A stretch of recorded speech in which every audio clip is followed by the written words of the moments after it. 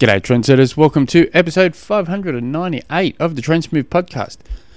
My name is Tim Egg, and if you have a question for the show, jump on through to the website, trendsmooth.com, or you can just send me through an email, tim@trendsmooth.com. Follow my training at coronavirus.com, and I just put a new post up there in the last day or two, and it's one of those things I've generally have to be mentally focused, right? I've got to have the right headspace to actually sit down and write, and I've been struggling with that. I've got 3 or 4 blogs already half written out. I've just got to polish them up and hit publish, but I just haven't been in the right mindset. But anyway, new post on coronavirus.com. Now I've got to say I'm a little depressed at the moment. I'm a little down on life. If there was a bottle of Prozac here, I'd be munching on them like candy at the moment, because one of my bands that I really like to listen to, and Me First and the Gimme Gimmes, they've just announced that they're coming to Australia, and when I saw the announcement, I thought, you little ripper. And I, raced into my daughter all excited. I go, you want to come to Melbourne to watch Me First and the Gimme Gimmes? And so I thought this is going to be perfect. My daughter and I will either fly, they're going to pretty well every state in Australia except for Tasmania. And I thought, look, you little ripper, this is going to be great. I'm going to stalk, I'll see if I can meet, in particular, I wanted to meet the bass guitarist, CJ Ramone, because, the Ramones are one of my all-time favourite bands. And I thought, this is just going to be amazing. He's a people person. He'll catch up with us for sure, because I'll leave comments on his social medias, and he'll always reply back to them, whether I'm a smart ass or not. And so I thought, this is going to be good.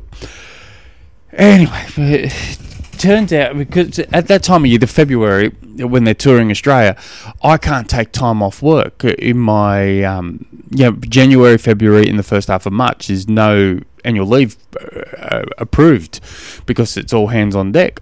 But there are, I've got many days off scattered throughout, and so it worked out. My daughter and I could fly, I thought, well, we'll fly to Sydney and watch it on this day. This is going to be perfect. And then, because the other day that I could go, I'm actually racing, so I couldn't do that. I did think of, maybe if I could park my car at Hobart Airport, just straight after the race, fly up, watch them, fly straight back down. But then it was just, what happened if there's plane delays? I'm going to, miss it. So that wasn't going to be that viable. And so I thought, we can go on this day to watch them in Sydney. And then my wife reminded me that my daughter has tickets for a music festival, so that's so it's not looking like I'm gonna be going to fly up to the mainland to watch Me First and the Gimmes, unfortunately. But great band. And if you guys haven't listened to them, or it's been a while since you've listened to them, if I could jack a line from Molly Meldrum, do yourself a favour and go and check it out, because, geez, they're a good band. Anyway, today's question, which really isn't a question, he's Brendan, who I coach, he put a comment on one of his, after completing a training session. He writes, having a look over the podcast to see if you've covered indoors versus outdoor power. Is there a difference? What is the dead heat of the training on the trainer dies? This impacts the power output. So I wrote back saying that, I don't know if I've covered the topic or not, but I'll have a, I'll gibber around a little. And he says he thought I had, but anyway, if I had, it's been a while, so I might as well just gibber around. Anyway, so there is a big difference. I think there are differences between indoor training and outdoor training. Now, when I give a session to an athlete and the bike ride is under 90 minutes, I will always put that within the session as a trainer ride. More times than not, I'll do that. And while it has trainer, this is a trainer ride, I give that responsibility to the athlete. They don't have to do it on the trainer. They can do it outside. They can do it, at the gym. They can do it on the trainer. Whatever's going to get them to do the training session, I'm all for.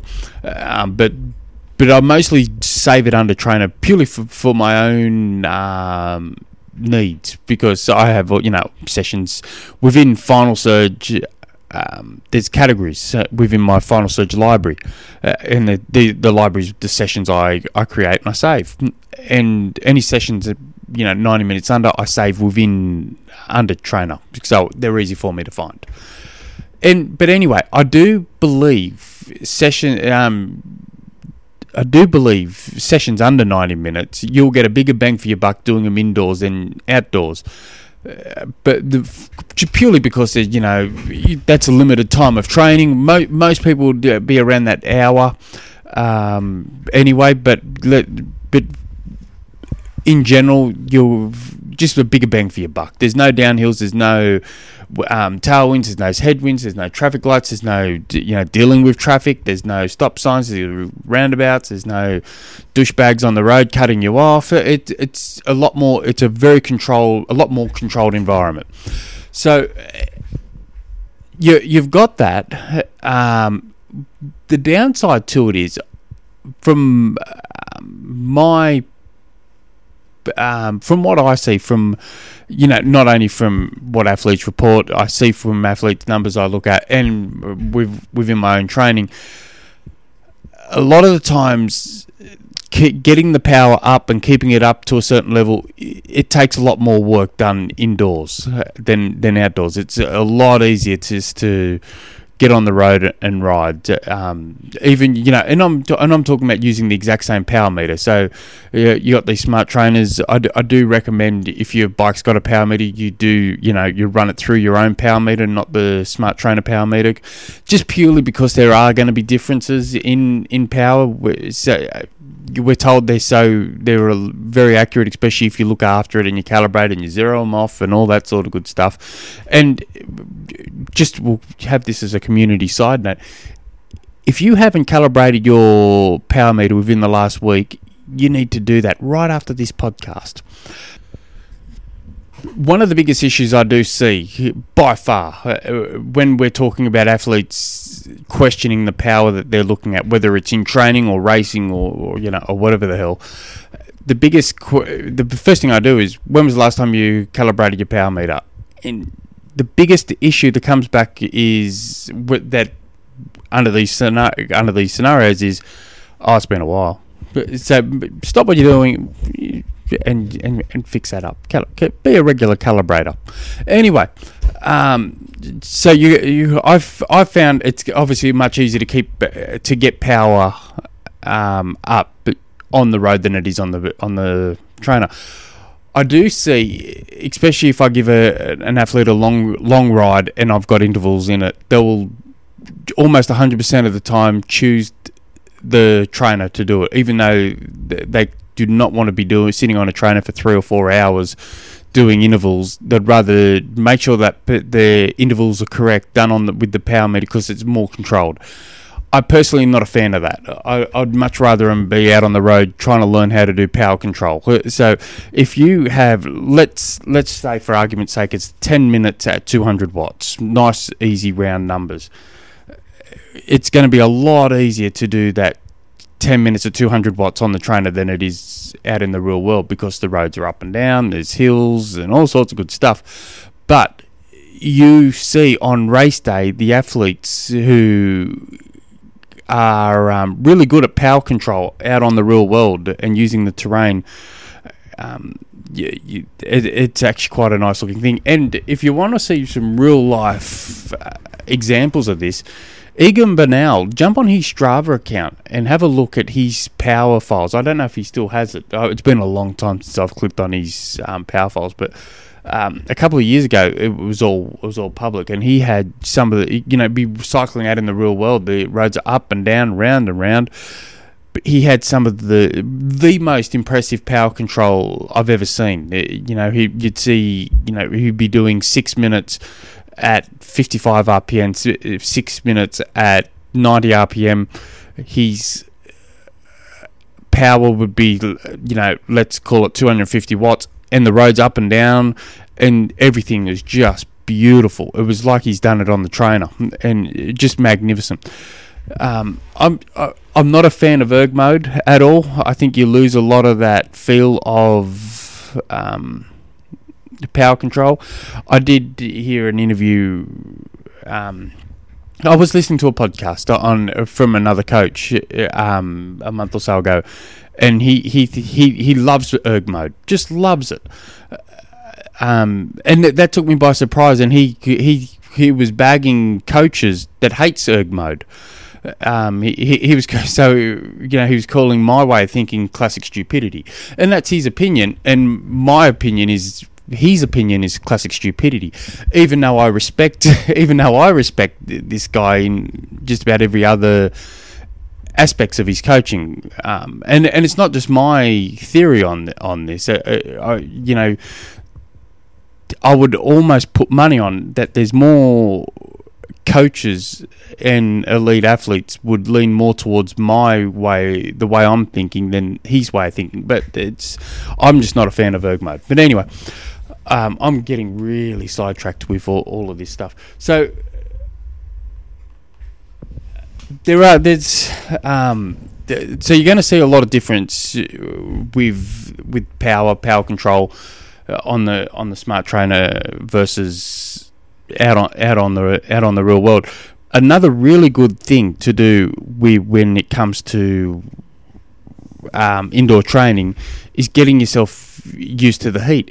Now, while there's a lot of secrecy on heat training when it comes to the Norwegian system, it's not so much on pro cycling. They're a little bit more open. So if you look at Team Ineos, and I can't help wonder if this is where the Norwegians are leaning towards from photos and videos I've seen. They do this stuff too, but I haven't heard anyone talking about it. Is they will, when they're doing indoor training sessions, and they're getting their athletes ready for warmer races. This is Team Ineos I'm talking about. They'll make them wear 1 to 2 cycling kits at the same time and ride. They'll even put a fan on them sometimes, but they're just trying to trying to cook the body. So if you're like me, for instance, I live in a cooler environment, and if I was to race in a hotter environment, that would have to be one thing I would seriously consider employing into my training. I would, you start off with one full cycling kit all zipped up, and you cycle. You don't need to be putting jumpers on or anything like that. It's just purely a cycling kit or your race kit. And then as you're getting closer, you pick pick a 2 days a week or whatever on the trainer. You put 2 cycling kits on, and we're not talking. And as you're getting closer to the race, we're not talking about you've got to ride easy. There was a lot of information on heat training, and I know you're not talking about this, but I'm all excited about talking about it as I'm gibbering here. As you're getting closer, so let's say you're 16 weeks out from a race, you can do these sessions, cycling kit on, tri kit on, whatever, just ride easy.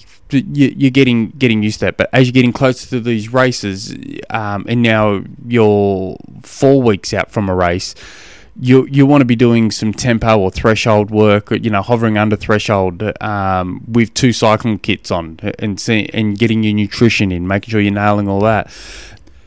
That can be mentally straining, but it's a great way to condition the body to heat. And also,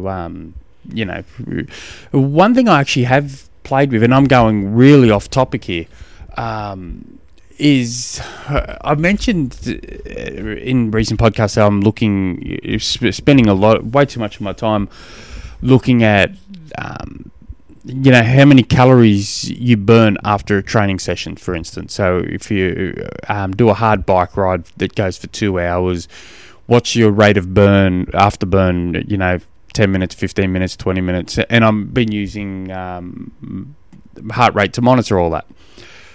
You jump out, you jump off the bike, for instance. We're talking bike, so we'll talk. I've done this recently. I've jumped off a pretty hard 90-minute bike ride, 2-hour bike ride. I jumped off a bike after a pretty solid 2-hour bike ride. I've jumped straight into a really, really hot shower. You're getting second degree burns. She's boiling hot, and I've stayed under there for yonks. And when it's really hot, it's a minute can feel like 20. And my heart rate it's like I'm still on the bike pedaling, easy to moderate. If I was riding at 60% of 65% of FTP, that's what, my heart rate's sitting at that 120, 125 beats a minute and not going down at all. And then as soon as I, crank open that cold water and really start letting the core temperature cool down, then you watch the heart rate plummet down real hard, real fast. So I found that really interesting. So,